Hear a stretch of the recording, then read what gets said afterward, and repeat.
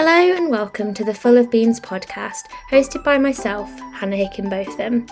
Throughout these podcast episodes, we will speak to a range of individuals about their experience of eating disorders, with the aim of increasing awareness and understanding, whilst reducing stigma and isolation. Please note that the topics discussed in this podcast may be triggering for some individuals, so tread lightly, check in with yourself, and reflect on these conversations.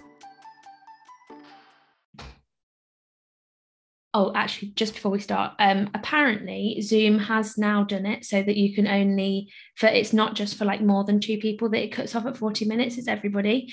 So it will cut off at 40 minutes. Okay. So I will, as it approaches that time, I'll just be like, oh, it's nearly there. And then we'll come off and come back on. I'm going to look into a different video provider, but it's just something that's on my list of things to do. Just that annoyance as well. Yeah. But yeah, okay, cool. Today I'm joined by Melinda Karth. Melinda is a PhD candidate in neuroscience at Purdue, where she researches eating disorders. Melinda's PhD is titled The Effects of Anorexia Symptoms in Adolescents on Anxiety in Adulthood After Weight Gain, and she joins us today to discuss eating disorders, neuroscience, and animal models. Hello, Melinda. Hi, Hannah. How are you? Good. How are you? I'm fine, apart from this really annoying drilling that I hope is not going to be too literally as I clicked onto this call with you started. So great timing, but now I can't run out and be like, oh, can you stop? But other than that, the sun is shining and it's nearly the weekend, so that's good. Yes. So thank you so much for joining me to chat today. I'm super excited to speak to you about animal models and neuroscience and everything, because it's like an amazing part of research that we haven't spoken about yet. So I guess to start with, would you mind explaining to the listeners kind of how you got into neuroscience? I didn't start in neuroscience. My first, foray into eating disorders was my experiences with figure skating. Mm-hmm. So what's interesting about my experience is that I started when I was around 12, and most people start skating when they're 3 or 4. So already I was feeling like, self-conscious about my body and older than everyone else. And one of the biggest problems with skating is that they really reward you being younger and thinner. And we see this all the time with competitions. People are getting younger and younger, and there are a lot of eating disorders within the sport. People often retire when they're barely 15 years old or 16 years old, and they have eating disorders. So for me, that's basically when I started excessively exercising and restricting my food intake. I mean, obviously, there were other factors that contributed to my eating disorder, but for me, that kind of really triggered it. And so I became really strict with my diet, and I exercised a lot. And I kind of grew up with this idea that being thin was more rewarding than, allowing your body to mature. So then what happened was I eventually stopped skating. And when I stopped skating, I remember thinking, that I didn't really have a reason to eat anymore because I wasn't an athlete. And for some reason, it didn't really occur to me that would be an eating disorder. But to deal with that, the fact that I wasn't skating anymore, I really increased my exercising behavior, and I still restricted my food intake. So that was kind of an ongoing thing for me for a long time. And ironically, what I went into after I stopped skating was I wanted to do culinary arts. So I was making things like desserts and everything. And eventually I realized that when you're doing culinary school, they require you to taste things. So I was really uncomfortable with that. And after about 6 months, I just couldn't handle it. So I dropped out. And then I went to university to study media. And while I was studying media, I thought, okay, as long as I'm in university, I might as well be doing a degree that I think is fun too. And I've always found psychology and human behavior and different disorders, especially because of my own experiences, interesting. So I was kind of getting for fun, a degree in psychology. And I wasn't really planning on doing anything with it.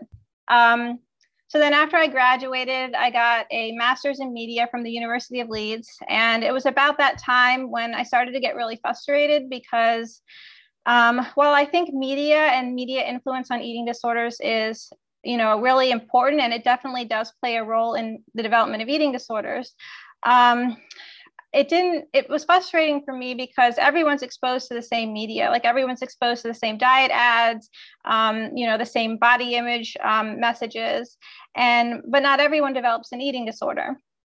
So I wanted to look more at, it on an individual level and kind of understand eating disorder development more from like a neuroscience perspective. So I wasn't really sure what I wanted to do at that point. I came back to the US, and around that time, my dad died from a heart attack. And that was like completely out of the blue. And it was a really shocking experience for me. And then it was probably because of that, but also because just like my whole life had been, just kind of thrown up into the air, and I didn't know what I was going to do. I just said, okay, if you could study anything, like, what do you want to do now? And so I decided to get a master's in psychology looking at specifically neuroscience. And so I joined a lab with no experience. I'd never worked with animals before. I'd never worked in a research lab before.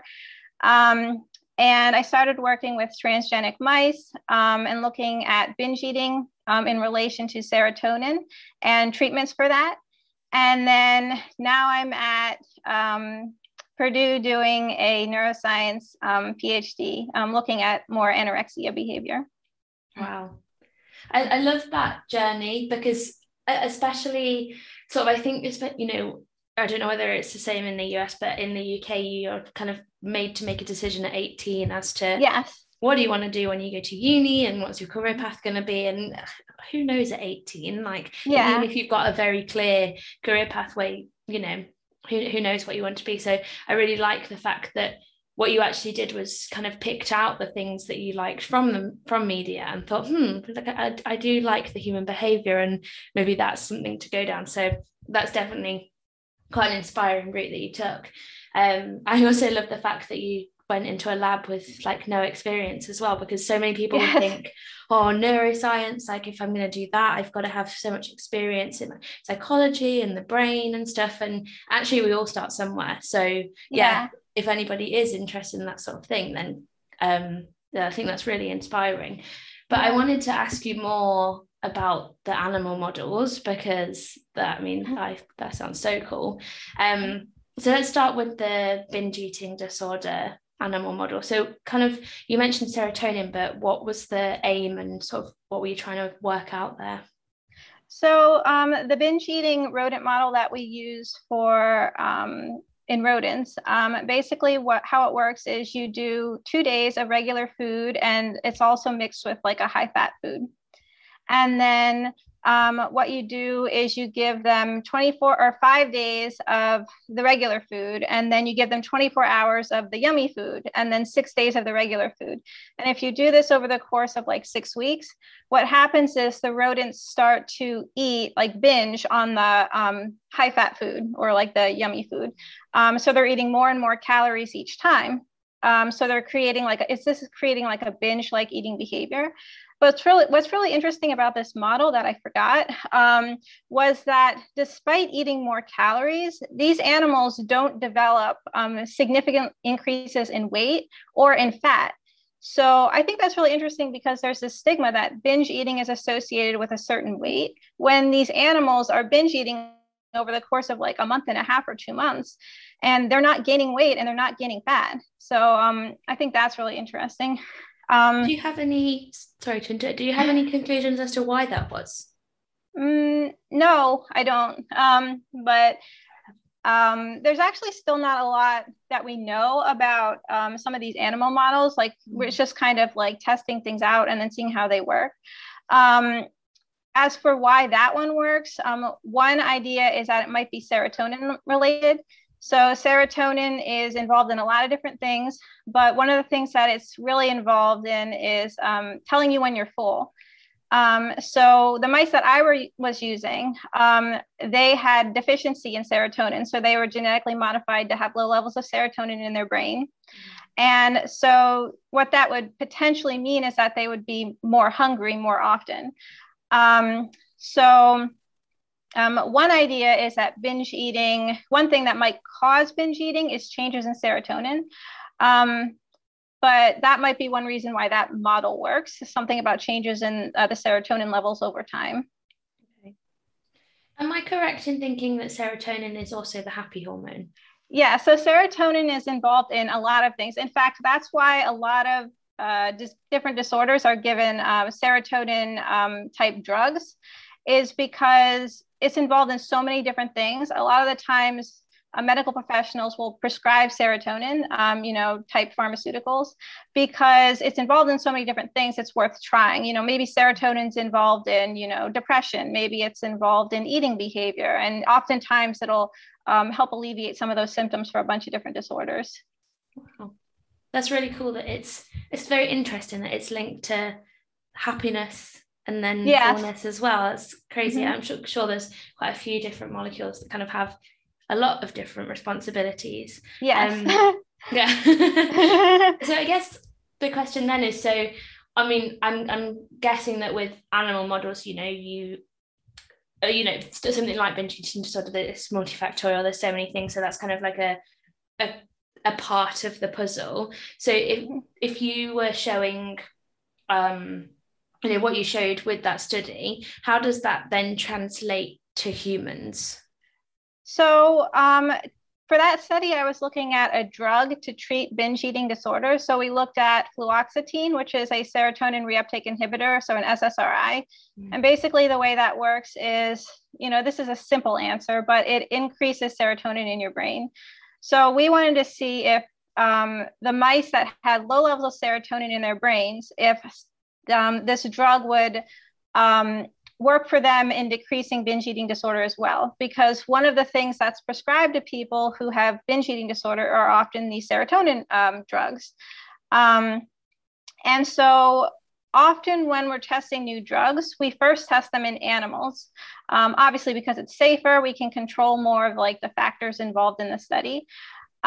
So basically that's what that's good for, is it's like a preclinical test. We test the drug, or we test different things in animals first.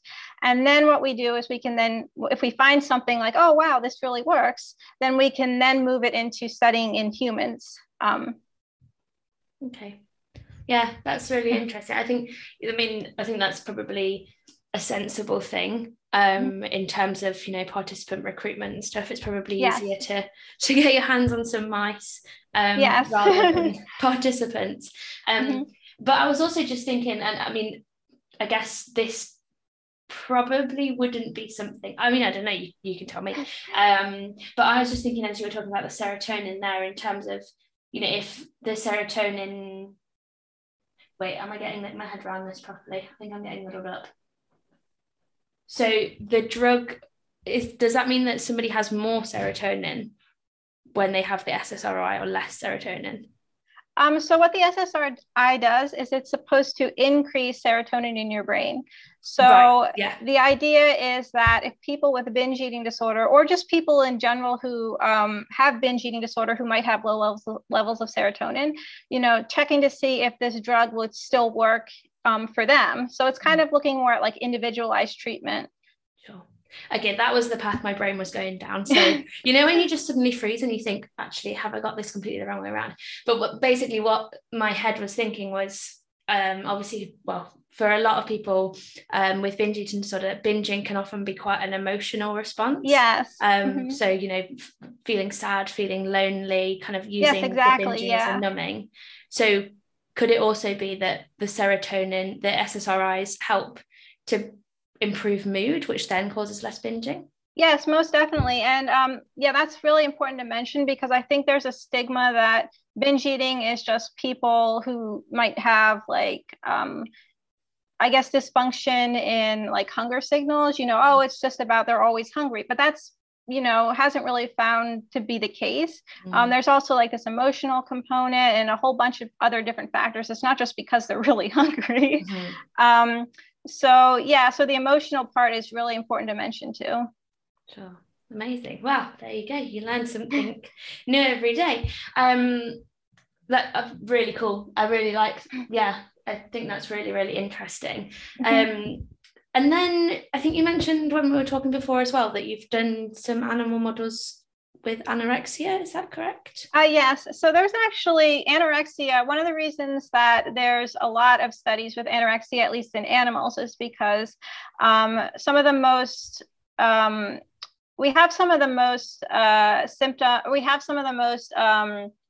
animal models for looking at anorexia. So like for binge eating disorder, we really only have that one model. And for other eating disorders, we don't really have animal models yet to look at things. But with anorexia, we have a few different models that we can use. And the one that we use in the lab that I'm in is called activity-based anorexia. And basically how that works is you first fast the animals for 24 hours. And then you give them limited access to regular food and continuous access, so 24 hours access to a running wheel. And basically what ends up happening is the rats will start running more and eating less. So even though the food is presented to them, they'll ignore the food and they'll start running more and more on their wheels. And you have to be really careful because they could run themselves they could starve themselves to death. So we're only allowed to do it for like a few days at a time because we have to, obviously make sure that the animals are well taken care of. But what's interesting is that if you give rats 24 hours access to food and also continuous access to a running wheel, you don't see the same effects. So. Wow. Wow. Okay. It's interesting how similar that is to humans. I mean, yes. I'm just basically thinking about my personal experience here, but at the start of my eating disorder, I did feel like I could just exercise continuously and not need the food. So is there sort of like a brain component going on there that has been documented that's similar between the mice and humans? Yes. So what's interesting is that while we know that hyperactivity is one of the first symptoms to develop in humans with anorexia, so it's interesting that develops so quickly in the rats. And we're not really sure why this model works. But one reason we think that it might work is that something happens in the brain that kind of flips it.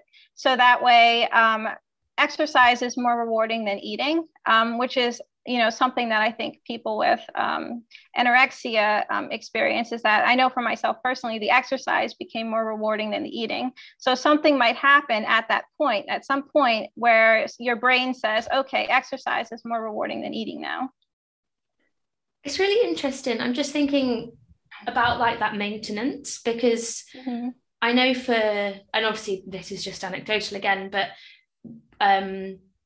for me, like the reason that I maintained that exercise, I mean, I guess this probably wasn't the whole thing, but was the comments from other people, like commenting on how well I looked from losing weight and stuff. So it's really interesting that the mice actually maintain that behavior despite they don't have that like social interaction.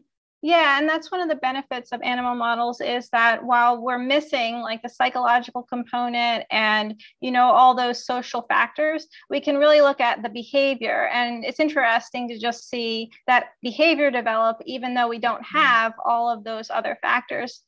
And that kind of, really drives home the fact that these are biological illnesses. These are serious, legitimate illnesses. It's not just somebody doing something because they want to, look a certain way. Absolutely. Is there anything else that kind of in the research that has been shown from these transgenic mice models about eating disorders? So there's a transgenic mouse model of anorexia. And what's interesting with these mice is that they self-starve, and this is kind of sad, but they self-starve, and so they don't live very long. But this is a way that we can kind of see the genetics behind self-starvation. And so for those mice, I think it might be some kind of genetic mutation in areas involved with like motivation to eat. But again, with those mice, they only live like a very short lifespan because they starve. So we can't do like long-term studies with them. So there is literally a part in the brain Mm-hmm. that controls your motivation to eat, and you can kind of manipulate that. Well, you mean like researchers can manipulate that? Oh, yes. And there's a really cool technique you can use. I don't use it. I think it's very expensive, but it's called optogenetics. And basically what you can do is you can manipulate different cells in the brain with light. So you can turn off different cells and like turn them on, sort of like a video game. And then you can see like subsequent behavior from turning off those cells and turning them on. So like you can make animals, you know, binge eat, you know, you can make them not eat, you know, so things like that.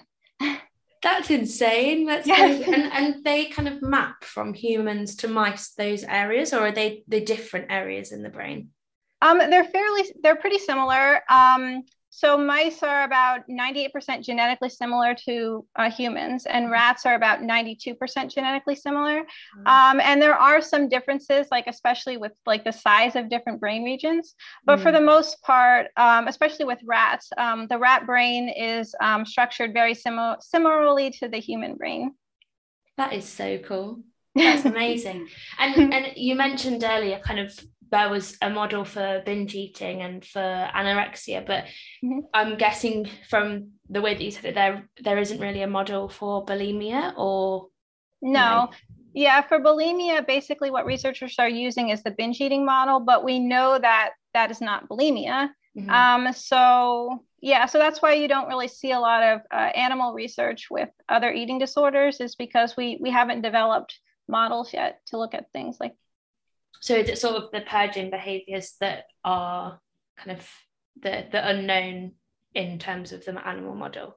Yeah, and mice and rats do not have the ability to throw up. They actually can't. So that's one purging behavior that we can't use in an animal model. Right. Okay. But I guess, I mean, would that be ethical to give them laxatives? Would there be something you could do with that? Or because you're giving it to them, I suppose you're giving them the high pellet food, so. So with animal studies, there are really strict protocols that we have to follow. And we have to like submit things and have them approved, and we have to justify why we're doing the research. So yeah, you probably could do things like that. You just would need to justify, you know, why you were doing it, and to demonstrate, you know, how you're going to take care of the animals and things like that. Just as you were saying that, it's come to my mind about one of the blogs that you wrote about giraffes and Pika. Yes. I genuinely can't remember the blog, but I remember reading it and thinking that is actually amazing. Do you mind just explaining to the listeners what that was about? Yeah, so we know that pica is the craving and eating of things that aren't considered edible. And when we're looking at it in animals, it's usually geophagia. So that is eating things like sand, dirt, and clay, or osteophagia. So that's eating bones. And one of the animals that engages in this a lot are giraffes. If you just search on the internet giraffes and pica, you will see like a ton of different articles and videos of giraffes eating bones and stuff. And the reason that they do this is like mineral deficiencies. Like their environment is barren and they need to find minerals in, you know, in some way. But what's interesting is that I saw an article that was published just last month. And so what they did was they looked at a Bengal tigress. So this is a tigress that was in captivity. And they found that she initially started eating sand because she was given rotten meat to eat by accident. And so she had digestive issues. So she was eating this sand to kind of like alleviate her stomach problems. But then what happened is that over time, it became almost this obsessive compulsive thing for her to deal with anxiety. And we know that animals that are in captivity often deal with like obsessive compulsiveness because, you know, they're in confined areas. It's a stressful environment. So for that animal, she was actually using the, actually eating sand to deal with her own anxiety. And that's often what we see in humans with pica. That's incredible. Like, that is just amazing that, I don't know, maybe this is really rude of me to animals, but I always just think, like, how do you have the concept of emotions like anxiety, and maybe it's not, I don't think how, but I think, do you have that? Like my cats, when I leave them in the house all day and then I come home and they're super excited to see me, and it's like, I don't know, it's just so interesting because they don't speak, so you don't know what's going on, but the fact that they actually, I mean, do they like experience things like depression, anxiety, that sort of thing? Can animals experience that? Yes, it's actually been shown that, and then there are some studies done on this, rats in particular. If you put a rat in a distressing situation, so maybe like you put a rat behind a wall, it'll start to cry and the other rats will try to free it. Or like there have been monkey studies where monkeys will save food for another monkey, or they'll share with other monkeys. No. But rats are particularly empathetic. They'll help other rats. They'll take care of other rats. So animals can experience emotions. And we do have ways to measure things like anxiety and depression using like different, models. But we really have to go off of behavior because the animals can't speak.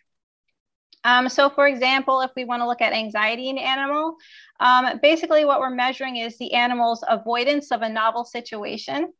So we know that animals like mice or rodents are really curious. So the idea is that if you put a rat in a novel situation, so like a new experience, you put the rat through a new experience. Like if you put the rat in a new box or something, an anxious rat will explore less than a less anxious rat. Wow.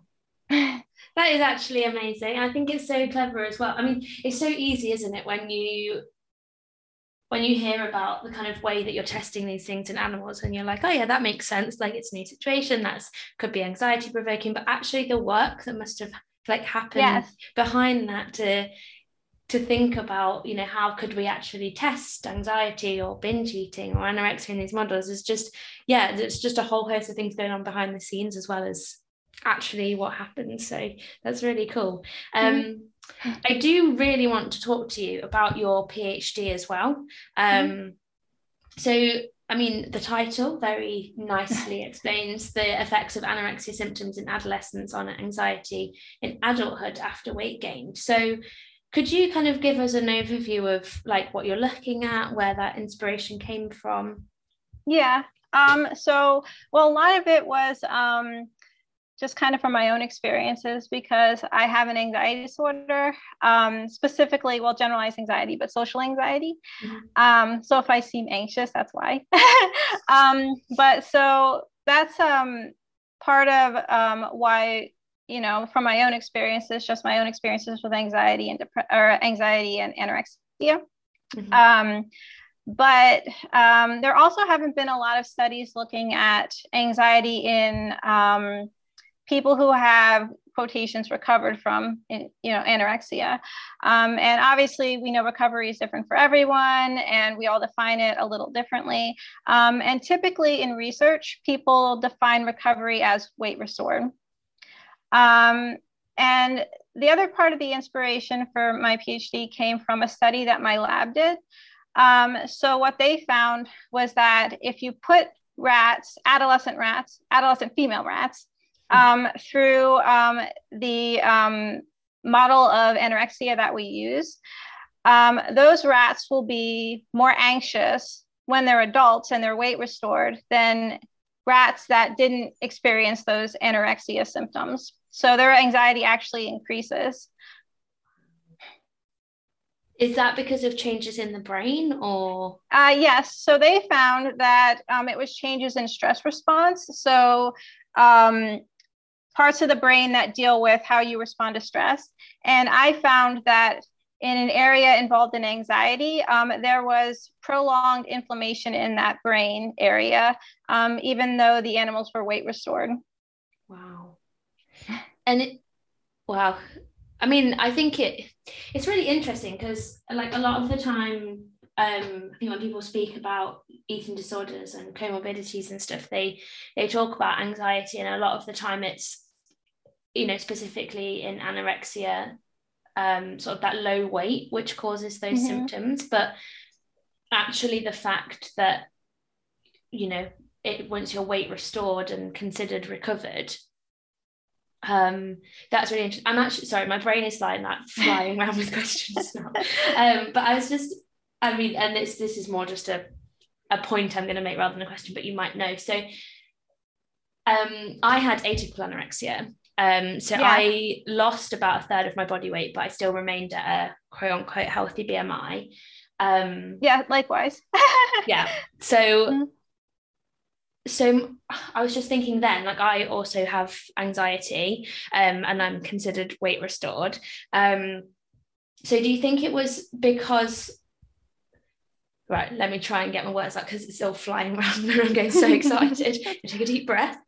So do you think because of that weight loss to a place where my body wasn't comfortable, and at the end of the day I was in a starved state, is that still going to have the same sort of pattern in terms of now being weight restored? Or do you think that would have to be a different study because it wasn't sort of the BMI of under 18.5? So are you asking that would you have the same anxiety as when you were classified as being sick as you would when you were classified as being recovered? I mean, this might be what you've just said, but I think what I'm trying to ask is, so your study is looking at sort of like people that had anorexia, so a low weight, and now, this is what I'm assuming, by the way, please tell me if I'm wrong, and now they're in a recovered, weight restored state, and you're looking at the anxiety. So do you think that the same sort of progression to the anxiety would have happened for somebody with anorexia nervosa as atypical anorexia, despite the fact that they weren't classified actually as underweight, but had lost weight? I think so, because, and this is just my own thinking, is that I think, well, one, eating disorders are so complicated and, they're complex, and that just because, I mean, we do know that malnutrition and being underweight has, it influences the brain in certain ways. We've seen that people with eating disorders, their brains are actually smaller in size when they're malnourished, and then when they are weight restored, their brains increase in size. So there are differences, obviously, in the being underweight. However, I also think that, everybody's an individual, and that we'd have to look at each case, on a case-by-case basis. So I don't know. I feel like with so much emphasis on weight restoration, and even though that's what my dissertation is looking at, it's more of like a research, aspect. But I do think we would probably see the same thing in people with atypical anorexia. Yeah. It's interesting what you just said about the brain size. I don't know whether this is the reason why, but this is what my brain flipped to. So I am currently working in neuroscience as well, which is cool, but not in eating disorders. But I was speaking to my supervisor about my interest in eating disorders, and he said that he had tried to do a study looking at the brain, but it actually taught him a massive learning curve, in that participants with eating disorders are they're not hydrated. So actually being able to look at their brain, you can't do like an MRI scan because they're not hydrated. That definitely makes sense, because with MRIs, one of the things that we're looking at is, it's been a while since I learned about MRIs, but I'm pretty sure it has something to do with like water and oxygen. So yeah, that would make sense. Okay, so that's really interesting, that the kind of the same patterns. I mean, obviously the research would need to happen, but Yeah. so is there sort of a particular part in the brain that is responsible for kind of the anxiety symptoms that's affected in anorexia? Yes, well, that's actually one of the things that I'm looking at. So, the previous study that I mentioned that my lab did looked at an area called the amygdala. And usually, when people talk about like feelings and anxiety, they think about the amygdala. But there's research that shows that the amygdala might actually be more involved in fear and not anxiety. So, we know that the difference between fear and anxiety is that fear is when it's something that's known. So, like you're scared of a specific thing. Anxiety is more like an uncertain, ambiguous thing. Um, so there's a distinct difference between fear and anxiety. And so an area of the brain that might be more involved in anxiety is called the BNST, and that's the area that I'm looking at. And what's cool about the BNST is that basically it's kind of like a judgment center. So your brain has all these different areas that kind of take information from, your thoughts and also from like external things. So like sensory information, how you're feeling. And so all these different brain areas send this information to the BNST. And then it's the BNST's job to kind of come up with a verdict of whether you should be anxious about what you're experiencing or whether you should, not be anxious about what you're experiencing. And then it makes its verdict, and then it sends this information to other areas of the body or to the brain. And then those areas of the brain send information like signals to the rest of your body, and then you respond to that. So if your BNST decides, oh, this type of information is something you should be anxious about, then that's why your body then starts, responding to it in a way that we interpret as anxiety. Wow. You just reminded me why I love biology so much, because as you were saying that, I was like taken back to my neuroscience lectures at uni, and like all the pathways on the board, and just being like, that's happening inside me. This is insane. So yeah, thank you for re-sparking that excitement. What was I going to ask before I got super excited? Oh no. So is your kind of theory that through anorexia, maybe malnutrition or particular behaviors, that BNST area is affected, or? Yes. So my theory is that there's an increase in certain cells in that area that are involved in kind of strengthening connections to brain regions that are involved in anxiety. So basically, there's this increase in these connections that make us anxious about things. So, experiencing the symptoms of anorexia would then lead to, stronger connections in the brain that tell us that something is anxious. Right. And so do those connections sort of grow stronger the more kind of certain behaviors we participate in certain behaviors, I guess? Yes. So that's basically how your stress response works. So, the more that we participate in something, avoidant behaviors or how we deal with stress or anxiety, our brain starts to learn, oh, this is how this has worked before. This is how we've dealt with stress or anxiety before.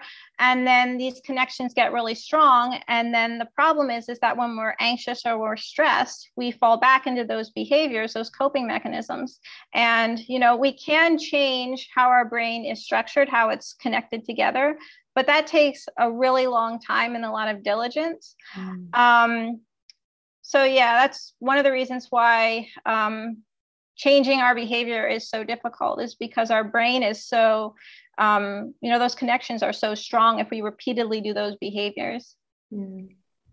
It's really, really interesting, kind of, I guess, looking at it rather from a way of just like talking about an eating disorder, like actually understanding what's going on in your brain.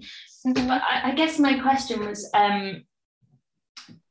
I get the science between, that like neuronal synapse, and the more that you engage, the stronger it gets and stuff. But, mm-hmm. And maybe this is just my perception of it, so it might have been biased, but it almost felt kind of when my eating disorder developed, again, anecdotally, as soon as I engaged in that behavior, it was almost like there and that was it. Well, I guess I can't really remember that, but definitely sort of if I've had a relapse, it's felt like I've been doing really well and, you know, developing stronger coping mechanisms. And then all of a sudden I count calories one day and then I'm like, everything's falling apart. So is that sort of, does that sound plausible, or is that just kind of me? Yeah, that sounds definitely plausible. And just a way that, you know, people have, it's been shown that people use eating disorder behaviors to deal with like stress and anxiety. And there's actually a biological reason for that. So one of the more interesting ones that I know of is there's a hormone that you have in your body called ghrelin. And basically, well, it has a bunch of different things that it does. But one of the things that it's most known for is that it tells you when you're hungry. And so the less you eat, the more ghrelin your body produces. And for some people, ghrelin also is rewarding and it reduces anxiety. So for some people, wow, when they're not eating, their body's producing more of this ghrelin and they're actually feeling like a sense of reward and it's reducing their anxiety. So they've learned that if I don't eat, then, you know, this reduces my anxiety. And it's really hard to, you know, unlearn that. Wow. Yeah. That's insane. What, yes. I mean, what kind of biological advantage does that have? Like, I don't know. There are many things we don't know. Yeah, no, that just sounds like a very silly advantage that needs to be dissolved in evolution. I guess, I mean, the question would be, because I don't want somebody to hear this and think, oh, well, that's why I don't eat, is because I have this hormone that means that I feel good when I don't eat. So how do you sort of combat that? Is it about having different coping mechanisms, or? Yeah, I would think with anything, it would just be developing different coping mechanisms. We don't know enough to know if, I mean, I'm assuming that the brain would change if you know, stop engaging in certain behaviors, because that's what the brain does. The brain is what we call plastic, so it can change. And if you know, stop engaging in certain behaviors, then your brain will change. So my thinking would be, and this would be something that would need to be tested, but if you stop engaging in, you know, so much, I guess, self-starvation or food restriction, then maybe your brain would change the way that it responds to those chemicals. Yeah. I also wanted to ask you about, I mean, and this is in your PhD, so you may not know the answers yet, but I don't know whether you have some particular ideas about the types of anxiety that people recovered from anorexia might experience. Yes. So I got this idea because I work with two different advisors, and one of my advisors works with animals and the other one works with humans. And so I was telling my human, the person who works with me with the human side of things, and he said, oh, you're looking at anxiety. What type of anxiety? Like, what type of anxiety are you looking at in the rodents? And I was like, type of anxiety? Because with rodent studies, it's just, you know, the rodent is avoidant of certain situations. That's anxiety. You're not really thinking about what type of anxiety is that. Mm-hmm. So it got me thinking, oh, well, what types of anxiety do people with anorexia experience? And I started looking it up, and there has actually not been a lot of studies looking at anxiety type in people with anorexia, wow. Particularly people who've been recovered from anorexia. So we know that OCD is the most common. Social anxiety is very high too. A lot of people with anorexia have social anxiety. But then apart from that, there really hasn't been that much research. And so one of the things that I'm interested in is that people who have experienced anorexia symptoms or anorexia-like symptoms. So for my dissertation, I'm not going to be using people who were diagnosed with anorexia. Rather, they're people who were, I guess you would classify it as atypical, maybe anorexia, or people who experienced anorexia-like symptoms. But do people who experience anorexia symptoms, when their weight restored, you know, when they've quotations recovered, what types of anxiety are they experiencing? You know, are they still experiencing obsessive compulsiveness? Are they anxious about their food? Are they anxious about exercise? Are they anxious about, you know, the way their body looks? Are they anxious about social situations? So, even though they're recovered, are they still experiencing, anxiety that's related to their eating disorder?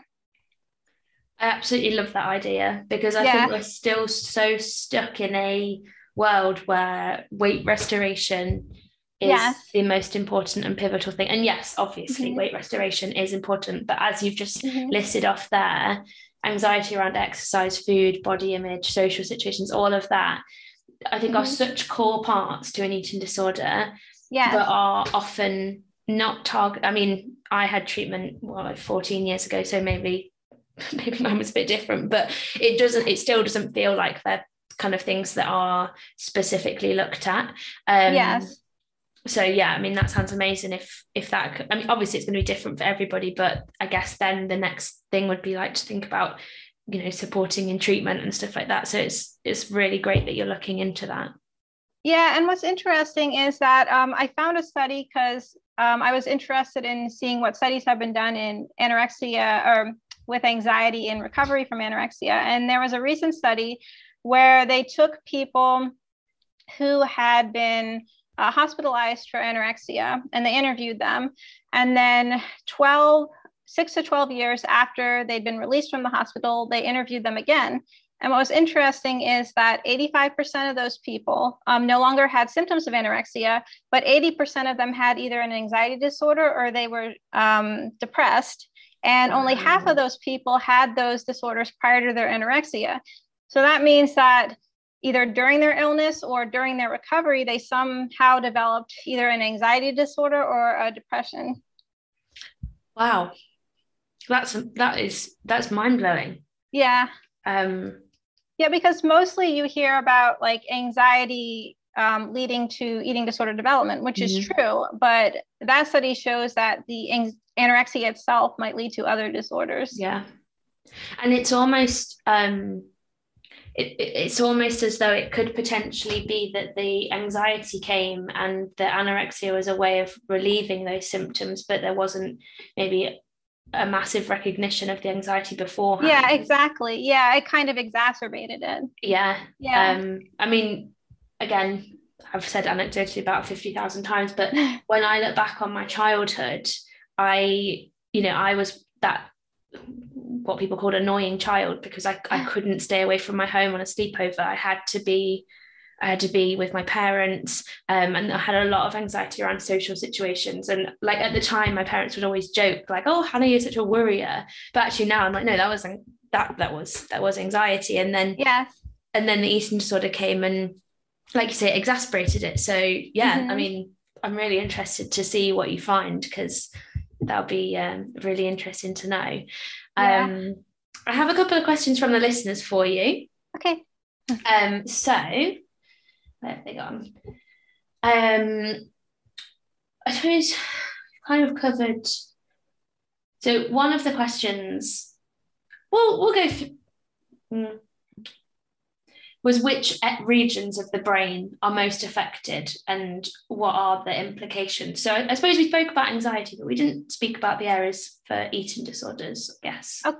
So this is really, it's kind of contradicting what we people do who study neuroscience do, but there's a misconception that one brain region is involved in like one thing, like the amygdala is involved in emotions, or the hypothalamus is involved in eating motivation, or there's an area called the VTA that's involved in reward. And those areas are really involved in specific interpreting like specific information.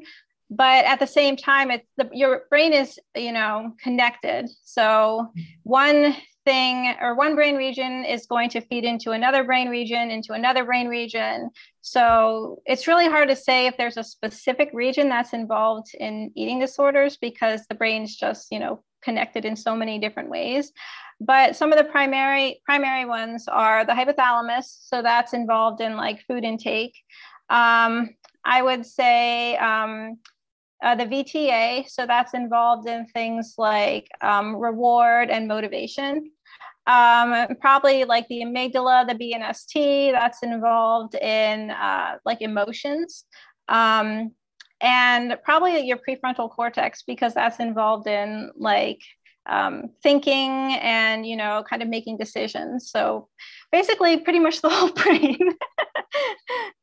That's just eating disorders though, isn't it? Like I had a conversation with somebody the other day and they were like, what causes an eating disorder? And they wanted one thing. And I was like, oh, well, I'm afraid we've got a journey to go on because it's not just one. But I think that makes sense that, the whole brain is working together through the neural networks and stuff. So it makes sense that there's not kind of a specific area. And also, if there was a specific area that was like, I'm the eating disorder area, and hopefully we would have something to target that area and turn that area off. That would be the dream. And then the other question was, how long does it take to heal the brain, and what therapy has shown to have the most positive impact? Okay, so we're still learning about like recovery from eating disorders. The most people have looked at the eating disorder that people have looked at the most is anorexia. And I don't really think there's a reason for that with human studies, because we know that binge eating disorder is the most common, but people still tend to focus on anorexia. But what's been shown is that we do see brain changes during illness, and sometimes we see brain changes, post-illness. But we often see like a restoration in size. So we're still kind of not really sure exactly how the brain heals. We know that the brain can heal, but we're not quite sure how long it takes, or if some parts of the brain heal and other parts, don't heal as well, or things like that. But as for treatment, we know that CBT has been shown to really increase like neural connections. So create those new neural connections that you need to be able to change your behavior. So there's neuroscience evidence that shows that CBT does work in creating changes in your brain that help you during recovery. Yeah, when I read the question, I thought CBT would be a good one, because that is constantly getting a behavior and going against it, doing it again and again and again. Yes. So much fun.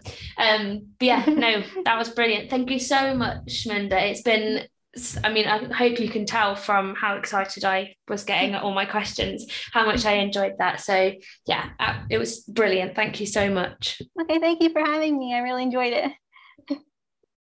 If you enjoyed listening today, you won't want to miss next week's episode, so be sure to subscribe. Eating disorders are crippling illnesses, but with the right support they can be recovered from.